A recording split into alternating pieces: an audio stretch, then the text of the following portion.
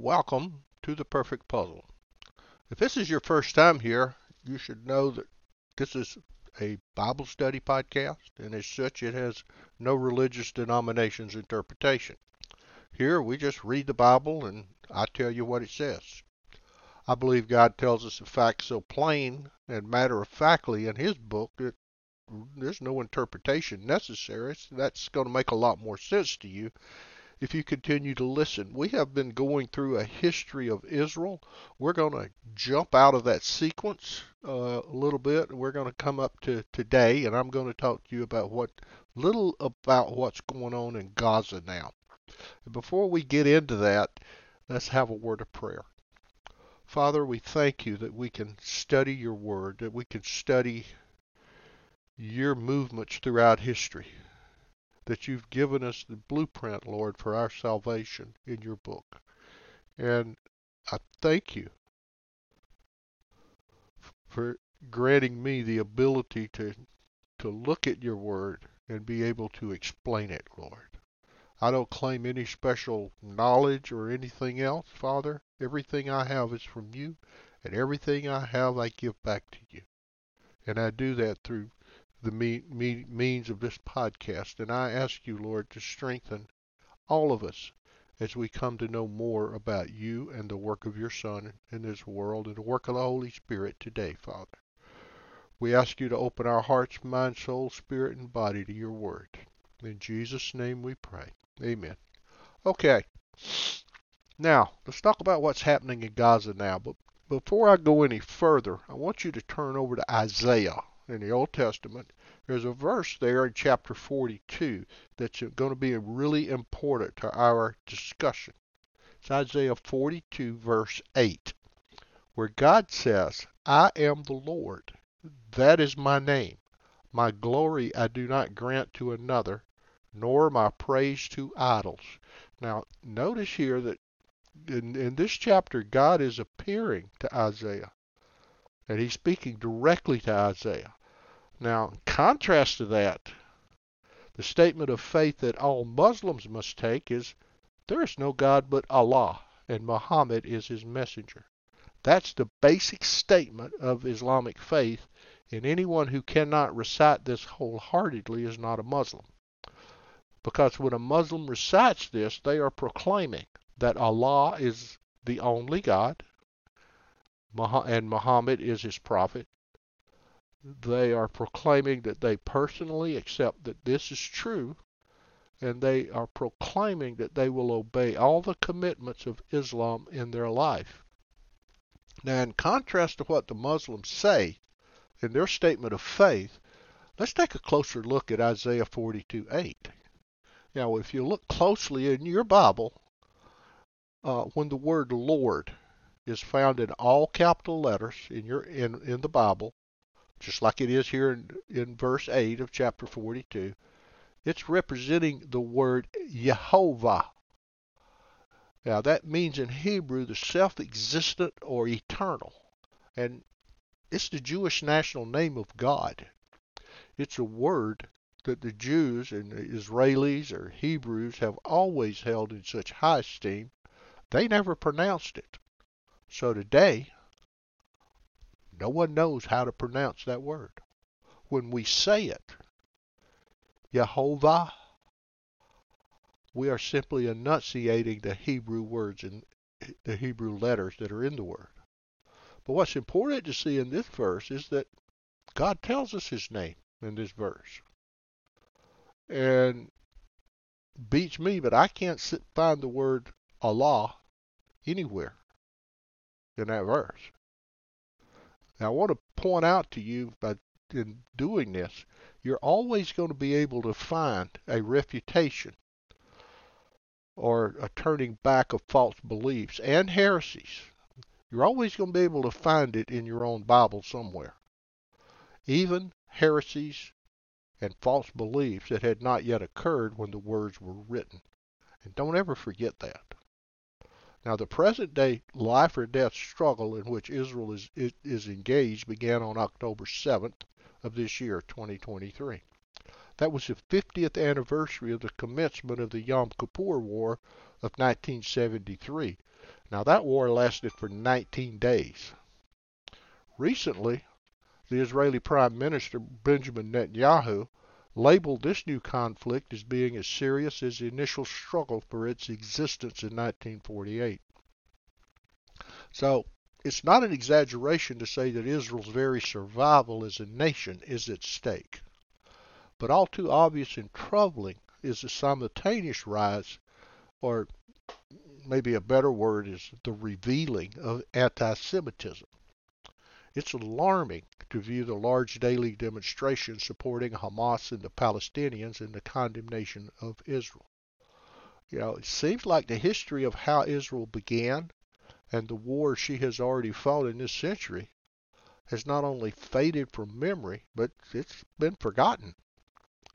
Now, what is particularly alarming is that a lot of people have forgotten the underlying biblical and historical foundation for Israel's being, both as a nation and an ethnic people. There are two great misconceptions about Israel's right to exist. And they have been so vigorously propagated throughout much of history. They're actually worse than misconceptions. They are falsehoods. They're lies. Now, one of those lies comes from the Islamic world, but the other, believe it or not, comes from the Christian world. And both of these lies seek to answer the question of who owns the land of Israel. Both lies vigorously assert that the answer is it's not Israel, it's not the Jews. The Islamic Arabs own the land. Now, the first big lie, as I said, comes from Islam.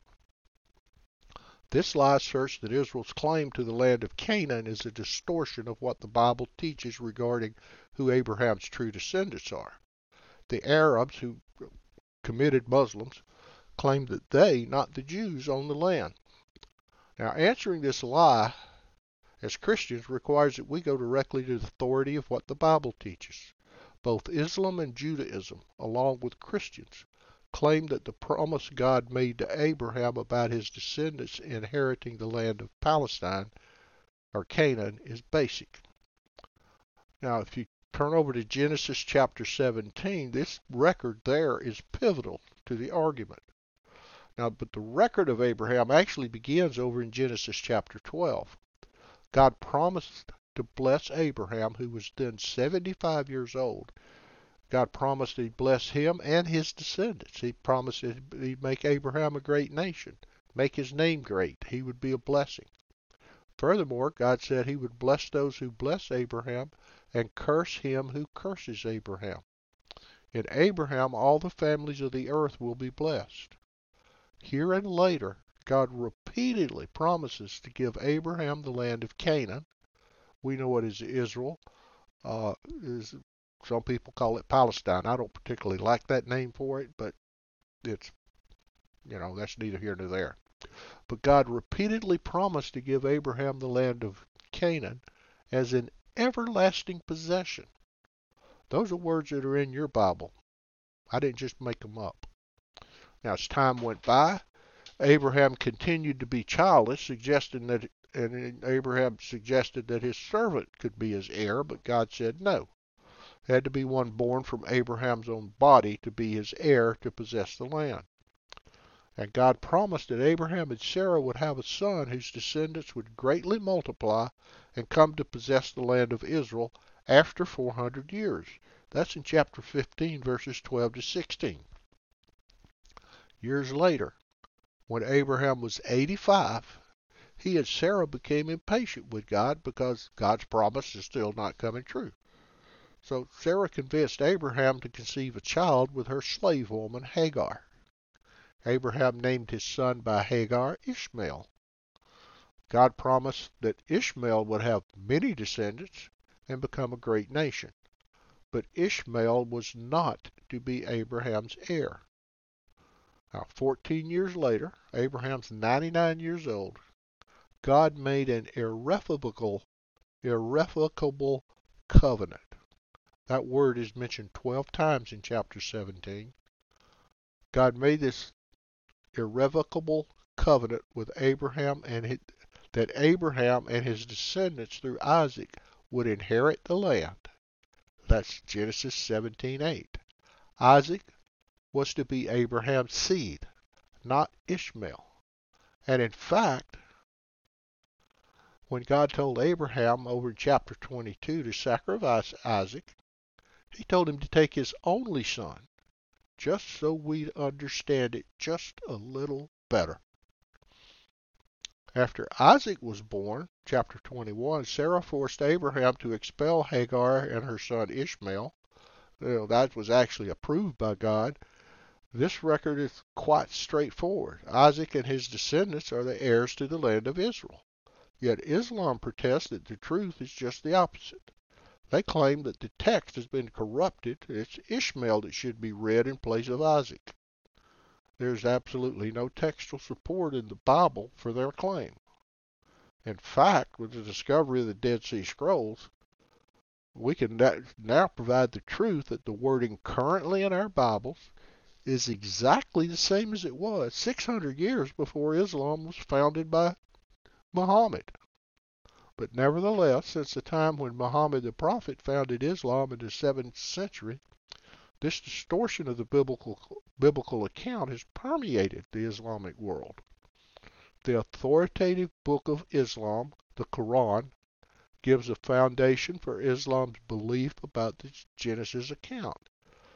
In the Quran, Surah 2, the surahs are the chapters in the Quran, claims that Ishmael, not Isaac, is the son promised by God, whom they call Allah.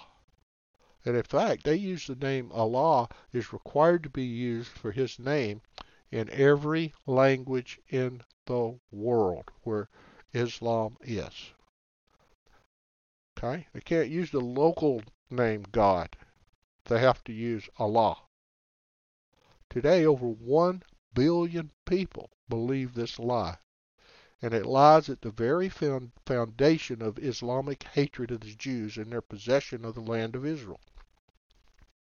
In the Quran, Surah 4, Allah calls Israel cursed and destined for hell. A special focus of ownership is possession of the Temple Mount, where the Dome of the Rock sits today. Now that beautiful structure, it's a Muslim memorial, dates back to the 7th century. And Muslim belief places Muhammad's ascent to heaven from this spot. And Muslims, of course, are determined that Israel should not possess the mount, and in fact, Israel conquered it in the Six-Day War in 1967. Orthodox Jews believe it's necessary to build the third temple there so that Messiah might rule from it. And a lot of Christians, me included, believe that this temple must be built because both Jesus in Matthew 24 and Paul in 2 Thessalonians chapter 2 warned that the Antichrist will desecrate it, which will fulfill Daniel chapter 9 verses 26 and 27. But there's another distortion different from Islam that takes a different approach. It leads to the same conclusion. And that's the claim that the Jews are the divinely approved heirs of the land is false. And surprisingly, this lie, the second big lie, comes from a lot of Christians. A substantial segment of the Christian church claims that God's irrevocable, everlasting covenant that's made with Isaac's descendants who would have the land as an everlasting possession, according to Genesis 17 verses 7 and 8, well, the church says that's not everlasting. The church says the everlasting covenant that Isaac's descendants would possess the land has been revoked. That's the lie many Christians affirm. But I want you to ask yourself this question and give yourself an answer. How can an everlasting covenant with God fail? Since God made it, and so he has to be the one to break it. You know, the only qualification on Abraham's part was that he and his descendants, male descendants, were to be circumcised. Well, that's chapter 17 in Genesis. Well, maybe you should read it when you have time. Now, the Reformed churches throughout the world take the view that God's everlasting covenant is broken because of a position on eschatology that compromises truth and biblical interpretation. The teaching is that Israel will never be blessed to inherit the land as God's chosen nation because God rejected the Jews because they rejected his son Jesus. Well, so God replaced Israel, the Jews, with the Christian church. And unfortunately, you can't find that idea anywhere within the Old and the New Testament. The earliest Christians, they're all Jewish. Paul, the saved Jew, who wrote 2/3 of the New Testament, he taught that believing Jews and believing Gentiles are on an equal footing in the new humanity of the church, the Christian church, the body of which he called the body of Christ. That's Ephesians 2 and Ephesians chapter 3. He affirmed the special place that Israel would have in the future in fulfillment of prophecy about the time of the end. Go back to Romans 11, verses 25 to 32, just verse 26. He says, so all Israel will be saved. Gentile believers would be grafted into the natural olive tree, the root of which is the patriarchs of the Old Testament. That's Romans 11, verses 17 to 21. The Jerusalem Council, which occurred in AD 49 and is recounted in Acts chapter 15, explicitly stated that Gentiles did not have to become Jews and come under the law of Moses in order to be saved and to be included among God's new people, the church. But that decision implicitly acknowledges the distinctive ethnicity of the Jewish people. But, as time passed, Gentile Christians became dominant in the Christian church. Some Gentile Christians found fault with the Jews, blaming them for crucifying the Messiah, even though such sentiment contradicts what Paul wrote in Romans chapter 11. But at the same time, with this growing separation, the Jews in Israel sought political freedom from the Romans. And it came to a conclusion in AD 70 when the Romans under Titus destroyed the temple and Jerusalem. And Christians, they cited this as God's judgment because the Jews rejected Jesus. Now, 60 years later, the Jews followed a man named Bar Kokhba in another rebellion against Rome, and that was the last straw for Rome. The Romans converted Jerusalem into a pagan, idolatrous city named Aelia Capitolina. They forced all Jews out of Jerusalem and out of the land in AD 135. That marked the beginning of the worldwide dispersion of the Jews that lasted until 1948. Now, during the early period of Christian opposition, various Christian writings appeared supporting the idea that God had rejected Israel because of her rejection of Jesus Christ. Two of those writings, the Epistle of Barnabas and 4th Ezra, claim that God chose the Christian church to replace Israel as his special people. Now, if you look closely in your Bible, you're not going to find either of these writings in your Bible. They're not scripture. But how could these writings justify such a change from the words of an everlasting covenant? Well, these Gentile Christians taught that the Jews interpreted their Old Testament literally, when actually it was to be taken figuratively or allegorically. Barnabas argued that Moses intended his meaning to be spiritual. Now, the Epistle of Barnabas claimed that the Old Testament was actually written with the church in mind. Paralleling that idea is the claim that the Abrahamic covenant was conditioned upon obedience, that it was not unconditional. So, by a new hermeneutic, which you can't find in the Old Testament, the allegorical method of interpretation, well, that made the everlasting covenant that God didn't really make it with Israel or with Abraham, but he made it with the church. Now, if that sounds pretty ignorant and stupid to you, it does to me too. But that's what the church did. So Abraham's descendants are Christians, not Jews, and the land is not real. But it's a spiritual reality or identity that's now present in the world as the body of Christ. And this second lie, therefore, stems from a new way that some Christians use to interpret the Bible. During the 2nd and 3rd centuries, the Alexandrian school of interpretation embraced allegory and developed it. Clement of Alexandria and Origen led the way. Origen found that the allegory that pagan Greeks used to interpret the stories of their deities could be instrumental for interpreting the Bible. For instance, he turned over to Deuteronomy chapter 2. You find there that permission for a Jewish man in warfare to take a beautiful captive woman as a wife. But he said it didn't really mean what it said. It's not meant to be interpreted literally. Origen said this passage taught that a Christian can go to a pagan Greek allegory and use it to interpret the Bible. So by the 4th and 5th centuries, the allegorical school, with its beautiful captive woman, supplanted the literal school of Antioch and that of the vacillating Western school in Rome, Italy. Soon after that, Augustine wrote his work, The City of God. Influenced by allegory, he rejected the literal interpretation of the Bible. He acknowledges in his Confessions that he couldn't accept the Old Testament literally.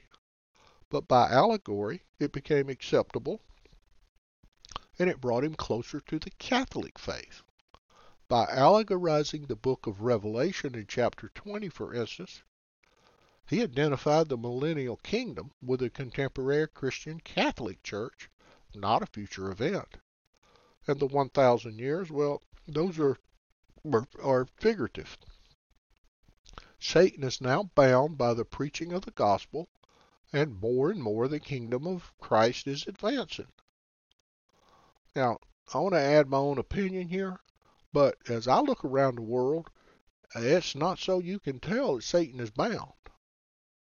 Augustine taught that resurrection is not a physical coming to new life in the millennial kingdom, but resurrection is spiritual regeneration. There is no future millennial kingdom coming, in which Jesus Christ will restore Israel and reign from Jerusalem. And Augustine's influence dominated the church for the next 1,000 years. And during this time, the idea of replacement theology displayed its ugly offspring, which is anti-Semitism, at various times across Europe, including the time of the Crusades. In the 1500s, the Reformers rejected allegory for use in many areas of their theology. They established a Protestant church with a literal biblical interpretation, and that was Martin Luther, John Calvin, William Tyndale, and a lot of others. But when it came to eschatology prophecy in the book of Revelation, they continued the allegorical interpretation. So, not surprisingly, anti-Semitism was acute, especially in the writings of Martin Luther. He painted the Jews with horrible language. Such anti-Semitism laid the foundation for the later virulent anti-Semitism of Nazi Germany, where 6 million Jews were murdered during the Holocaust. And this inconsistent hermeneutic of Reformed eschatology prevails today in the churches that are descended from the Reformation. Lutheran, Anglican, Episcopal, Reformed, Presbyterian, even Methodist churches, and in various teaching institutions. By this form of eschatology, there is no future for ethnic Jews in a land called Israel. But, thankfully, the literal interpretation of eschatology has prevailed in a minority of the church from its very beginning. After the Reformation, the rediscovery of literal interpretation eventually led to its application to eschatology. The dispensational approach, and I'll explain that in another session, to understanding Scripture, which, by the way, Augustine himself accepted, attracted more and more people. especially among the non-aligned or the independent churches. And its key identifier is a literal interpretation. It emphasizes the rapture of the church before the Great Tribulation. A literal Great Tribulation is prophesied by Daniel in Daniel chapter 9 and by Jesus in Matthew 24. It emphasizes the Antichrist, a literal battle of Armageddon at the end of the age, which is Revelation chapter 19, and a battle of Armageddon, which Jesus the warrior wins upon his return in power and glory.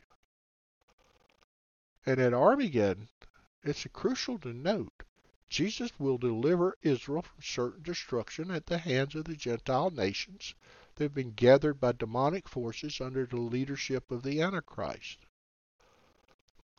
Revelation 16 and Revelation 19.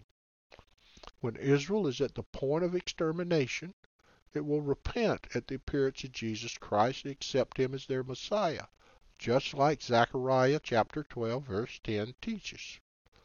Following this victory, Jesus will literally ascend the throne of David on earth and literally reign for 1,000 years.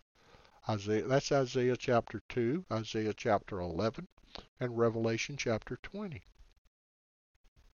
In this future era of messianic peace, Jesus will reign over his redeemed people of Israel in a transformed land of Israel, and his seat of power will be from a transformed Jerusalem. And God's everlasting covenant with Abraham will be fulfilled, just as the text of Genesis promised. His people will include both believing Jews and believing Gentiles in the body of Christ. But, if you go back to that second lie, spiritual Israel, the church, has replaced Israel as God's chosen ethnic people. And if you take this view, well, the present nation of Israel and Jewish people have no special claim in God's promise that was given in the past to Abraham and his descendants. Therefore, there's no reason he should keep his promises to preserve Israel. Those churches teach that since the end of the New Testament, Israel has no biblical support for owning the land. On this point, both the lie of Reformed theology that's inherited from the Reformers and the Islamic lie have commonality regarding the identity of Abraham's promised descendants and land. And both have sown anti-Semitism in the past and in the present. Now, some of you may be thinking that the term lie is too strong for what the churches of the Reformation have been affirming for 500 years, and mainline Christians for 1,600 years. But since the distortion of the divine promise calls into question the very faithfulness of God to keep his word, how else should we label it? And there's a very practical application regarding the second lie. How do we pray about this present war? If Israel is no longer God's special people with a future in the land, there's not a biblical warrant for praying that Israel survive. So what's the meaning of the present war? This present conflict, it began on October 7th. It's not the Battle of Armageddon. It's not the Battle of Gog and Magog. And we're going to talk about those in some future sessions. But by literal interpretation, both of those battles they're in the future, during the time of the Great Tribulation, when the Antichrist, led by Satan, deceives Israel and the nations. That's 2 Thessalonians chapter 2, verse 9. Also, the rapture which precedes the Great Tribulation, that's not yet occurred. When I look around me, I don't think it has. I don't believe it has. You can note 1 Thessalonians chapter 1, verse 10. But the present war has a powerful significance. Now, the Bible speaks of recurring motifs. Past events create a pattern which has future significance. The events are foreshadows and foretastes of coming realities. Now, the idea behind this is if you want to know what the end of the world will be like, you want to know what the Battle of Armageddon is going to be like, just take a look at what's happening now. In a sense, every foreshadowing is also a prophecy. I'm going to give you two examples which should be enough to demonstrate this to you. Psalm 83 depicts a day in King David's time when Israel was surrounded by enemies. But the words of Psalm 83 uncannily parallel the contemporary conflict. The psalm doesn't describe the present conflict, but predicts it by foreshadowing it. There's another one over in the book of Nehemiah, chapters 1 to 5. Nehemiah's leadership in rebuilding the wall of Jerusalem, that was around 445 BC, that met all kinds of opposition from the Arabs, including threats of murder. Now, the many parallels to the current conflict are uncanny. Nehemiah's work informs us about what forms of opposition Israel will face and how she may prevail. And both of these events reveal the vile anti-Semitism that already existed in David's day and continued even 600 years later in Nehemiah's day. So it's not surprising to me that it rears its ugly head now as we get nearer the end. Why does anti-Semitism exist? Why, among all peoples, are the Jews singled out for hatred? You know, there's only about 16 million Jews in the entire world. Only about 6 million of them, close to 7 million, live in Israel. But ultimately, it's because Satan seeks to destroy the Jews, because if he can do that, he can prevent God's plan as spoken in, as outlined in chapters 12 to 17 of Genesis. Well, he can keep that plan from being fulfilled. Because if there's no Jewish people, there can't be a reign of Jesus where he exalts them in the millennial kingdom, and therefore there will be no millennial kingdom. 3 times in the Gospel of John, Jesus identified the devil as the ruler of this age. Paul warned of the schemes of the devil in Ephesians chapter 6. Satan is the ultimate author of anti-Semitism. Now, this present conflict foreshadows the end of the age. Each foreshadowing becomes more intense, more revelatory, more frightening than the one before it. Today, the potential for international conflict, for the use of atomic weapons, is real. So, how should Christians respond during the present war? Well, we shouldn't respond as those who've submitted to the lies of the evil one, but as those who follow the teaching of Jesus, Paul, and John. Because they are in continuity with the Genesis account about Abraham. To his followers facing the times of the end, Jesus said, "But when these things begin to take place, straighten up, lift up your heads, because your redemption is drawing near. The kingdom of God is near." That's Luke 21, verses 28 and 31. But now, I'm going to read you an opinion piece by a Jewish podcaster that I follow. He's talking about the attitude of Jews today. But when I read it, I could recognize at least a small part of myself in some of his words. It's pretty lengthy, so bear with me. But see if you can do the same. This is what he says. It's time we Jews cut through the crap. For decades we've been told that being respectful, unassuming, and even quiet will make us more acceptable in societies where calling our population a minority is an overstatement. To hell with being accepted and acceptable. Yet for decades, we've coddled our Jewish kids and grandkids with a let's all feel good mindset that has infected modern Judaism and has spoiled at least one generation of Jews. When we raise kids to think that Judaism can be whatever they want it to be, and when we raise kids unaccustomed to facing adversity, in other words, anti-Semitism, the Jewish people are threatened. To hell with this too.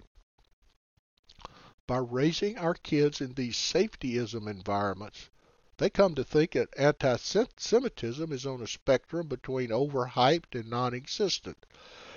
Excuse me. And they perceive the Jews as a people, not who have been historically oppressed, but who are currently the oppressors. Israelis, do I mean? Those of us more educated know this anti-Semitic ploy all too well. The attempt to make a distinction between Israeli and non-Israeli Jews. But many anti-Israel and apathetic Jews don't realize that their anti-Zionist or uninterested positions will not shelter them from their Jewishness, no matter how religious or observant or Zionist they are not. Throughout our 4,000-year history, quite a substantial size, might I add, the Jews' enemies have been abundantly clear. A Jew is a Jew is a Jew. The fine print is irrelevant.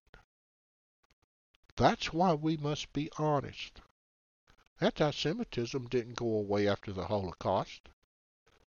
It just morphed into something more socially defensible, like anti-Zionism and anti-Israel. Think about that for a second. The Jewish state is literally the world's only country with the term anti prefixed to it. And if this doesn't explain at least half of Israel or Zionism's supposed problems, may God bless your soul. In the outside world, many non-Israeli Jews struggle by giving too many Jewish damns in situations where Jewish damns do not deserve to be given. We give a damn about whether or not to tell people we're Jewish. We give a damn about exposing or hiding our Jewishness. We give a damn about not standing up for our true homeland Israel, when we know we should. We give a damn about how Jewish or not Jewish to raise our kids. Not giving a Jewish damn does not mean being indifferent about Judaism, Jewishness, or Israel. It means being genuinely comfortable with being Jewish, openly and proudly, without reservations. When you don't give a Jewish damn, you don't care about people's reactions to Judaism. Jewishness and Israel are about standing out from the anti-Zionist crowds, or about woke hogwash that tries to distort the Jewish experience as being part of an oppressor class, even though Jews have historically been oppressed for literally thousands of years. And no, that's not an exaggeration. Yeah, that's more than most modern-day countries have been around. When you don't give a Jewish damn, you know it's right to not give a Jewish damn. You know what's more important than you and your feelings and your pride and your needs. You know that being a good Jewish ancestor is what will ensure Jews have an easier place in this world, like we have today, despite all the hatred, prejudice, discrimination, and double standards that are and will continue to be thrown our way. When you don't give a Jewish damn, you know that Jews just a few generations ago, not to mention for centuries upon previous centuries, were not as lucky as we are today. Past generations of Jews either needed to be under the radar Jews as a form of survival, or they aimed to assimilate, leaving Judaism and their Jewishness behind. Today, Jews can simultaneously be deeply Jewish and enjoy assimilated lives. We might call it a Jewish win-win.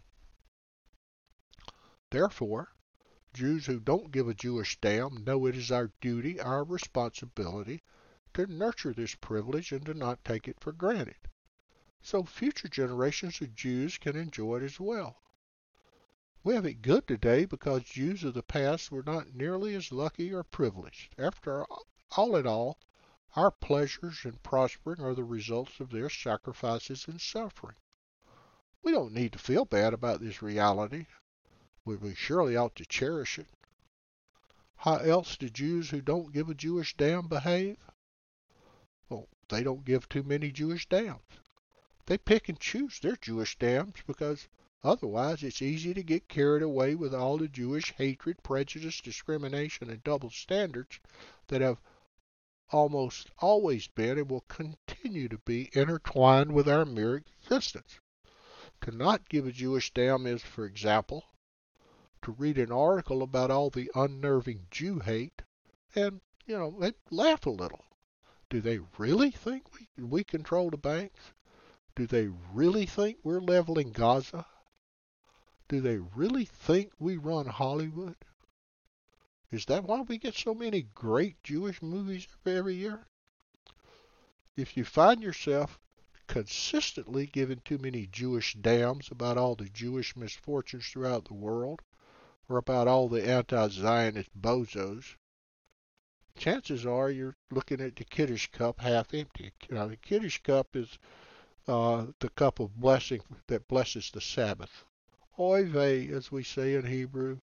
Remember, being a good Jewish ancestor means nurturing the profound, plentiful, and in many cases, unprecedented privileges that Jews have today. Lastly, people who don't give a Jewish damn have a deepening and unshakable appreciation for Israel. No matter how imperfect or unappealing her politics, politicians, and policies may be at any given time. If hundreds of thousands of Israelis can take to the streets to protest their government's actions, well, so can you. We can debate whether Israel is overly nationalistic, overly conservative, over militaristic, or overly hardened by its hostile and erratic neighbors. We can debate whether the state of Israel should do a better job of taking into account Jews in the diaspora when making policy decisions. We can even debate whether Jewish self-sovereignty contradicts Palestinian self-sovereignty. Trust me, when I say that Israelis debate these topics all the time, both in times of peace and times of war, well, as the saying goes, 2 Jews, 3 opinions, sometimes even 4. But what is not up for debate? The Jewish world, as a matter of fact, changed for better, a heck of a lot better, in 1948, when we formally reestablished Jewish self-sovereignty in our indigenous homeland. Now, self-sovereignty is certainly not a walk in the park. You can just ask Palestinian leadership today and prior. But it's an unequivocally vital task for Jews who want to confidently practice any form of Judaism and tap into any form of Jewishness wherever they live in the world. And it's a task that needs every Jew to be engaged, to stay engaged in order to help effectuate the type of Jewish state you want to see.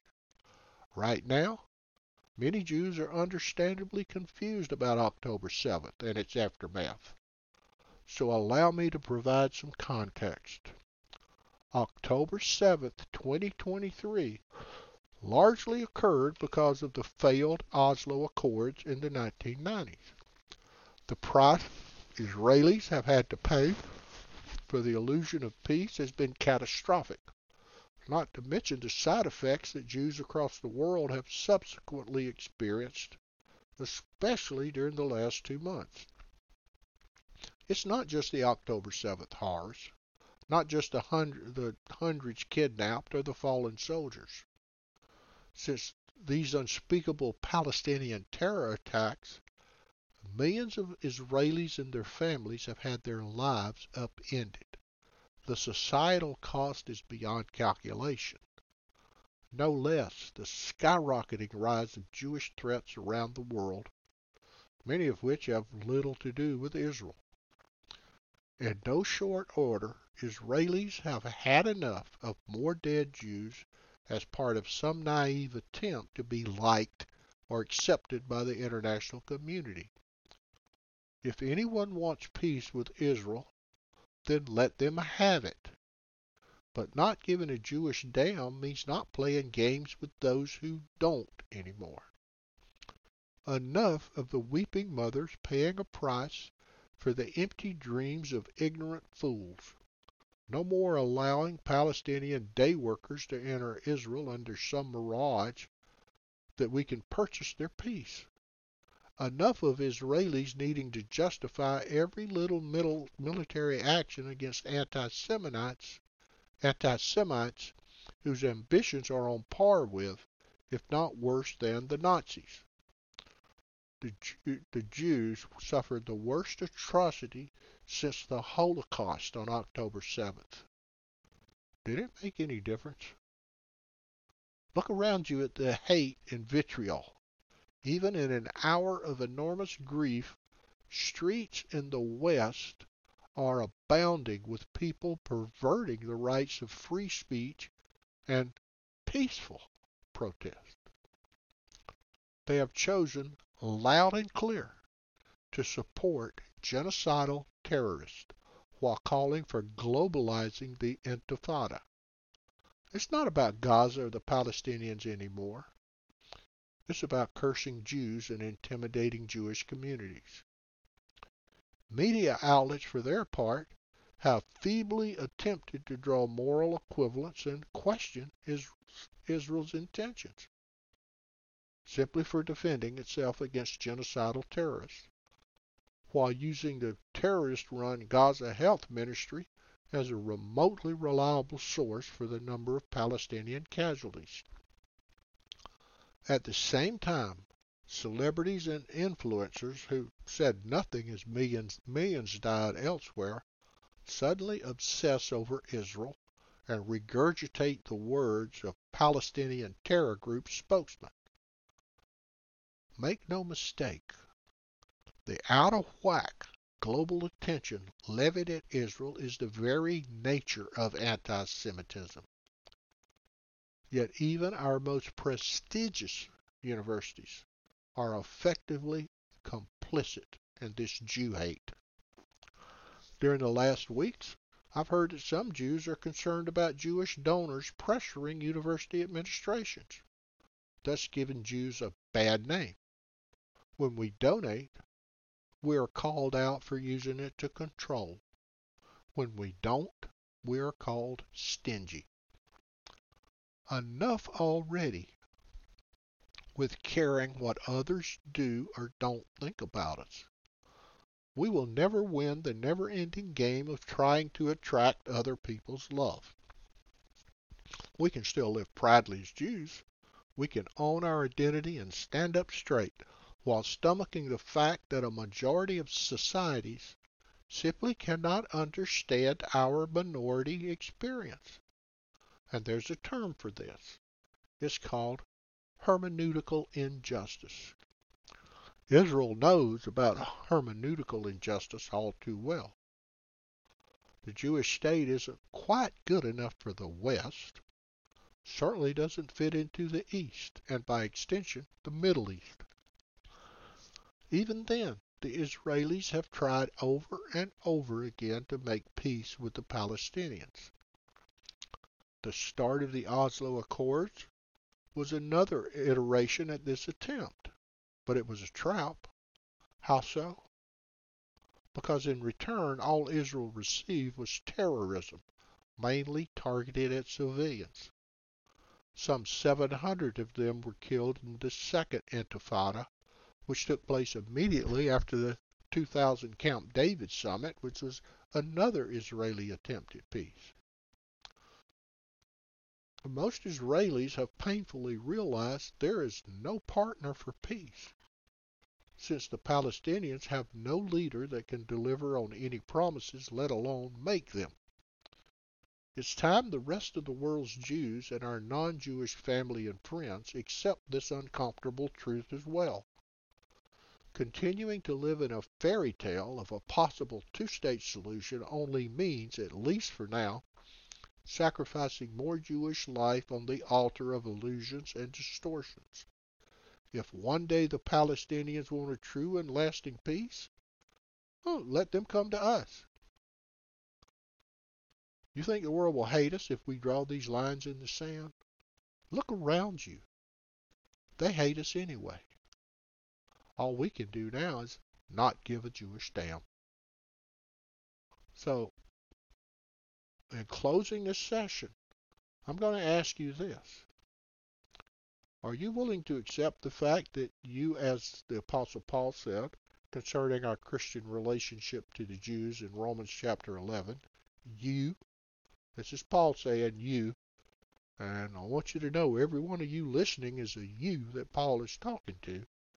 You, although a wild olive shoot, were grafted in among the others, and now share in the nourishing root of the olive tree. Do not be arrogant toward the branches. If you are, remember, it is not you who support the root, but the root that supports you.